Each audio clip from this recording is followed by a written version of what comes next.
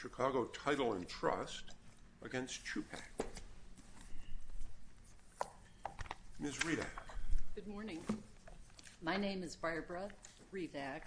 I am the counsel for the plaintiff's appellant. This appeal is here pursuant to 28 U.S.C. 1291. Pardon me. On November 28th of 21, Judge Matthew Cannelli dismissed the litigation, stating that he lacked subject matter jurisdiction pursuant to the Rooker-Feldman Doctrine and supplying as an alternate basis dismissal based on res judicata.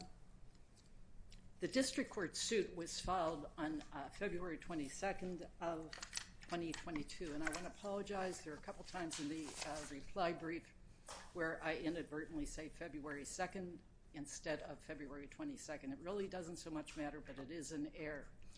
The February 22nd, 2022 date is a significant date for purposes of Rooker-Feldman analysis, as we will see, because the actual date of filing of the district court case impacts on whether Rooker-Feldman bars the suit. This case has 16 counts. It's a long complaint with multiple exhibits, and thus you will not find it in the appendix nor in the short record. However, it is the first document in the actual record itself. There are 16 defendants who were sued.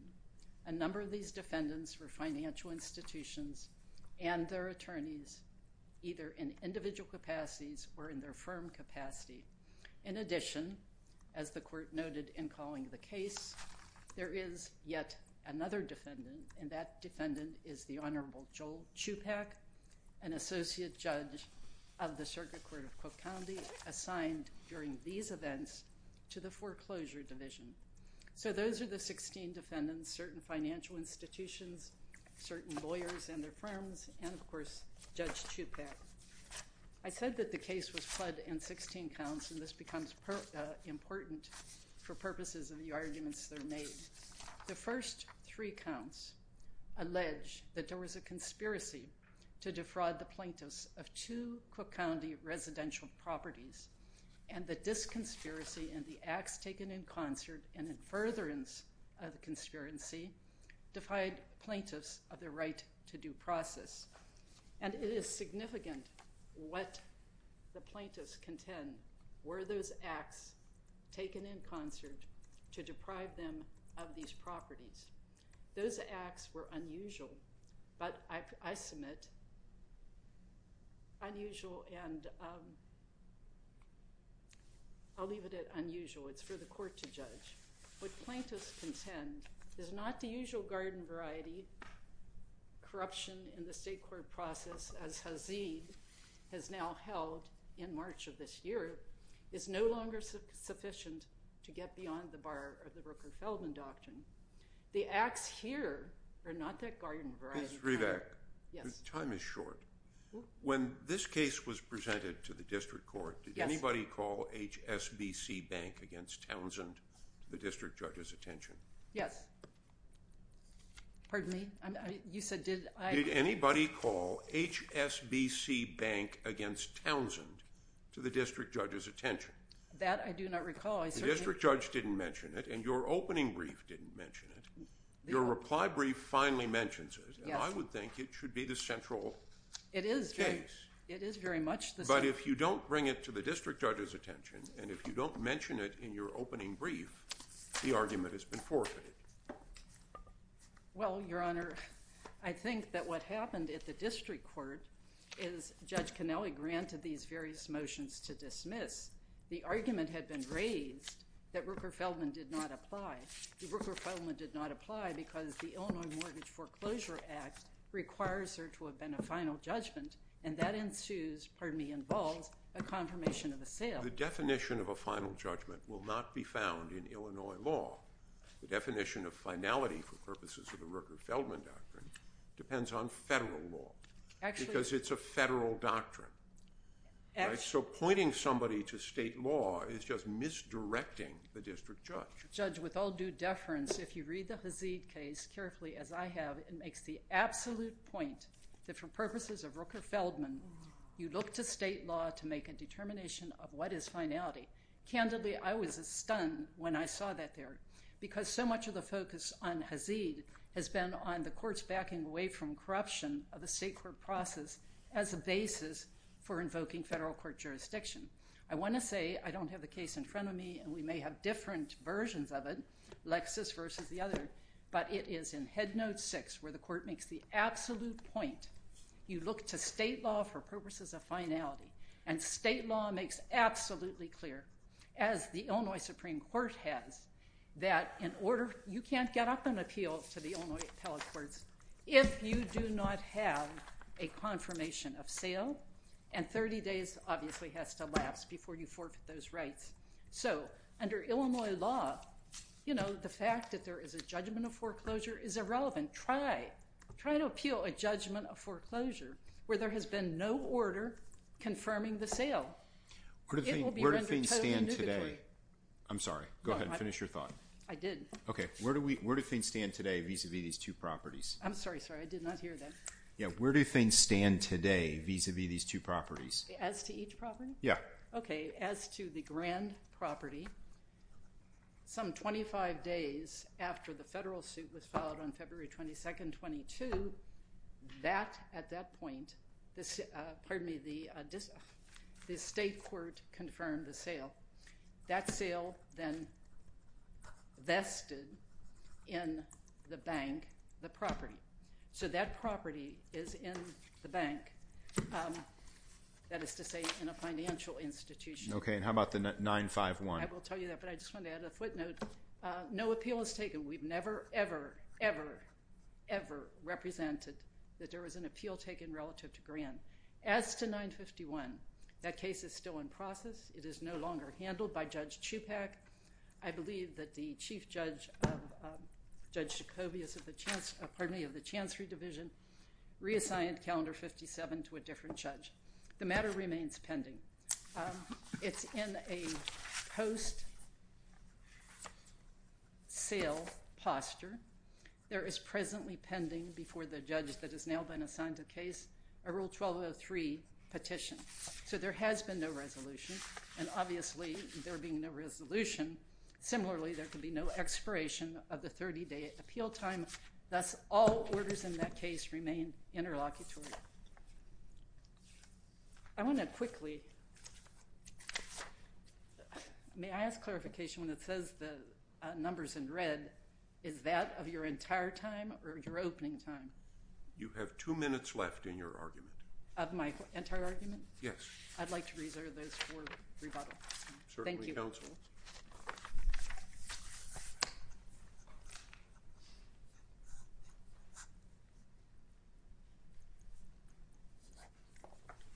Mr. Minetti. May it please the court. My name is Lou Minetti. I represent Defendants Appellees U.S. Bank Trust, City Mortgage, and I'm arguing on behalf of all the appellees except for Judge Chupack on the issues about Rooker-Feldman and claim preclusion for 8 minutes. Ms. Hanson is going to be arguing about the judge-specific issues for 2 minutes. Your Honors, the plaintiffs in this case were defendants in the state court actions. They filed their federal lawsuit after the judgments for foreclosure were entered against them, and they're complaining, crucially, about state court actions that were taken to allegedly deprive them of their property in the foreclosure. This is exactly what Rooker-Feldman forbids. Well, what do you think about HSBC Bank against Townsend? I believe, Your Honor, that it describes whether or not a judgment for foreclosure brought in the federal system is appealable. It says it's not final until the property has been sold and the sale confirmed. Now, if that's the doctrine that applies, then presumably we are in the world of issue preclusion and not the world of jurisdiction. On the other hand, Bauer against Kester seems to go the other way with scarcely a sidelong glance at HSBC Bank. So, you know, it may be hard in principle to choose between jurisdiction and preclusion. I assume your clients are happy either way. Correct. But what should we think about HSBC Bank?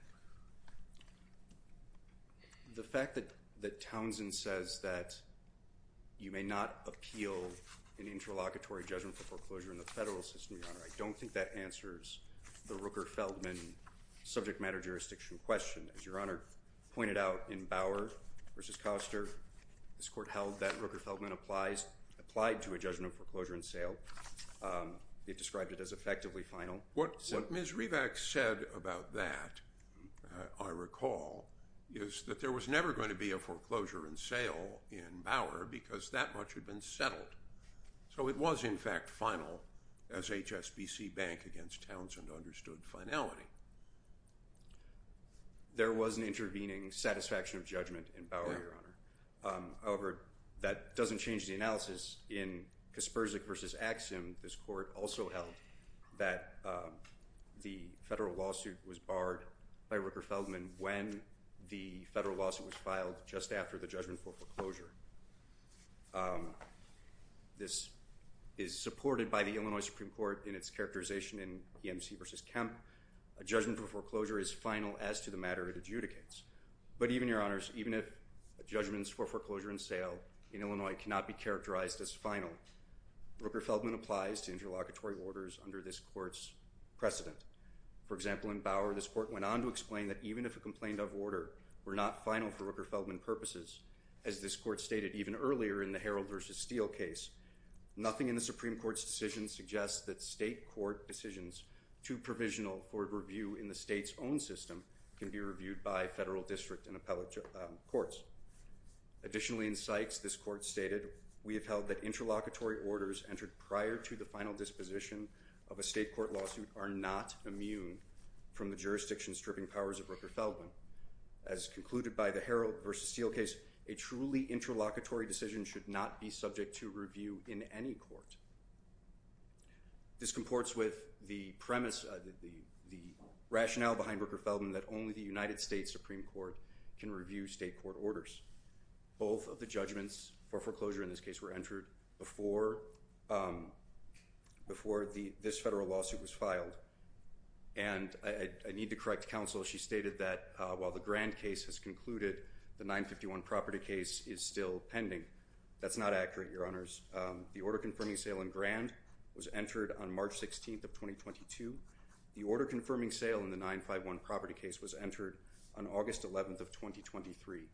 There have been now two post-judgment motions. One was denied on September 19th, and another one has been filed, and I believe it's due to be heard early next month. But there is an order confirming sale. Additionally, Your Honors, these federal claims allege injuries from the state court judgments.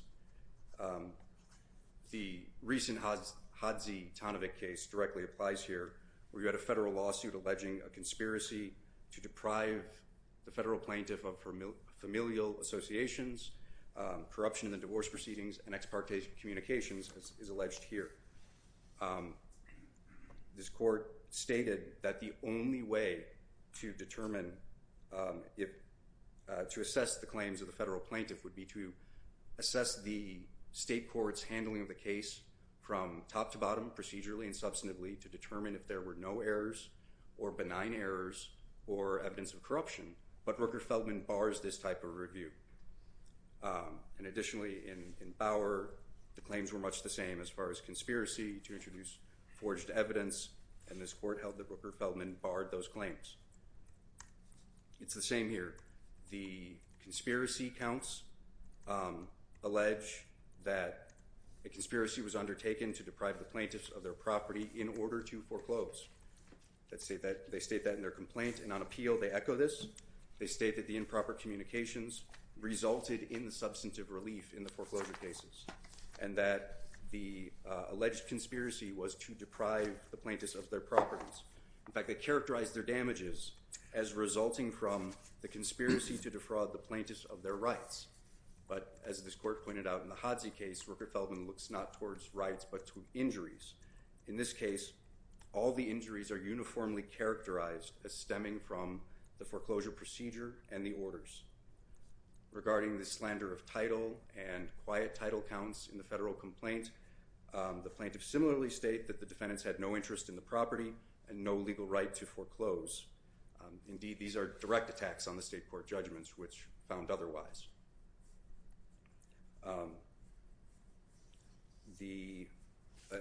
Finally, Your Honors, the plaintiffs had an opportunity to raise these claims in state court. They actually raised standing in the Grand case.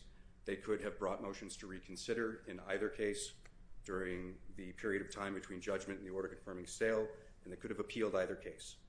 And as this court pointed out in the Hodsey case, there is no corruption exception to the Rooker-Feldman doctrine. Regarding claim preclusion, Your Honors, again, only 1 sentence is devoted to claim preclusion. It's been waived. But even so, the elements of claim preclusion are met here. There were final judgments in both cases now. And although they argue for the first time in reply that the judgments were not final because of standing, this is again waived. It was raised for the first time in reply, and it's wrong. The Illinois Supreme Court in LeBron v. Gottlieb said that standing does not implicate the court's subject matter jurisdiction. Voidness only results from subject matter or personal jurisdiction. There's an identity of parties and Thank claims. you, counsel. Thank you, Your Honors.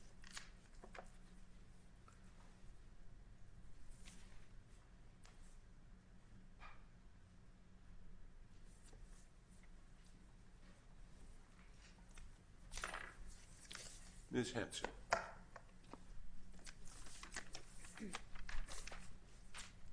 May it please the Court, Assistant Attorney General Christina Hansen for State Defendant Appellee, the Honorable Joel Chupack. Judge Chupack joins in co-appellee's arguments that the District Court correctly dismissed plaintiff's claims for lack of subject matter jurisdiction because they are barred by the Rooker-Feldman doctrine. But should this Court find that it has jurisdiction over plaintiff's claims, the dismissal with prejudice of the claims against the judge was proper. As the District Court concluded, absolute judicial immunity unquestionably applies to plaintiff's claims. First, Judge Chupack did not act outside of his jurisdiction. As the presiding judge over the 2 foreclosure cases, there's no dispute that he had subject matter jurisdiction over the cases. And second, all of his alleged conduct was taken in his judicial capacity.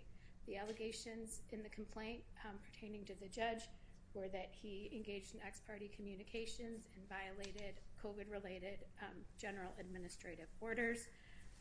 But those allegations relate to the motions, the hearing of motions, and rendering decisions on those motions before the judge, as well as the related acts of scheduling those motions and giving notice of those motions. And those are part and parcel of the judge's judicial acts of deciding cases. Counsel, should we care that the District Court did not provide the plaintiffs an opportunity to respond to the motion dismiss?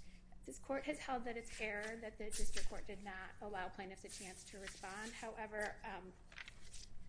However, it's harmless error because under this Court's decision in the Kowalski case, it's harmless error because plaintiff was able to put forth their arguments in the District Court. There was a subsequent motion, a motion to vacate, and with their motion, they submitted their scheduled filing, which was the responsive pleading to the motion, to Judge Chupack's motion to dismiss. And so all the plaintiff's arguments were before the court when the District Court ruled on the motion to vacate. But also, plaintiff's arguments are in the record, and since this Court conducts a de novo review, there's a full record on which this Court can make its determination, and so any error would be harmless. So for those reasons, we ask that you affirm. Thank you very much, counsel. Ms. Reback, anything further? Yes, thank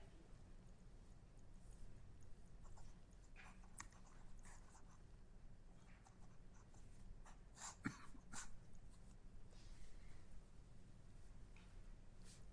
In my brief time, I'll just say the following. Dicta cannot extirpate Exxon. Exxon makes the standard that Illinois has engrafted this effectively final, and courts have willy-nilly repeated it without looking at the underlying cases is not correct, and it's not right, and the Supreme Court would never condone that. The second point I want to make is, just as the Court has said, HSBC Townsend in the colloquial gets it. It understands what is required under Illinois law, which is the governing law, for a foreclosure judgment to become final. HSBC Bank is about federal principles of finality. It is. And if you are relying entirely on state principles of finality, then HSBC Bank is irrelevant. Except that HSBC Bank reiterates what finality is under Illinois law. No, it does not discuss, it does not turn on Illinois law. It is about finality for the purpose of 28 U.S.C. 1291. Really, that's what it's about. Okay, very well, Your Honor. I still respectfully submit that under Illinois law, you cannot appeal a foreclosure judgment which has not been the subject of an order confirming a sale, and then only do you have jurisdiction in the Illinois Appellate Court. Two other points before my time expires, and that is, I come back to, I do believe that HSBC versus Townsend is expostulatory in terms of recognizing the law, and the court is correct. And I do not think we sandbagged in any way the district court by not making the argument that you have to have confirmation of sale. Rooker-Feldman did not bar this case, and in any event, I do believe we made that point. The last point I want to make is counsel. Thank you, counsel. Thank you. The case is taken under advisement, and the court will be in recess. Thank you.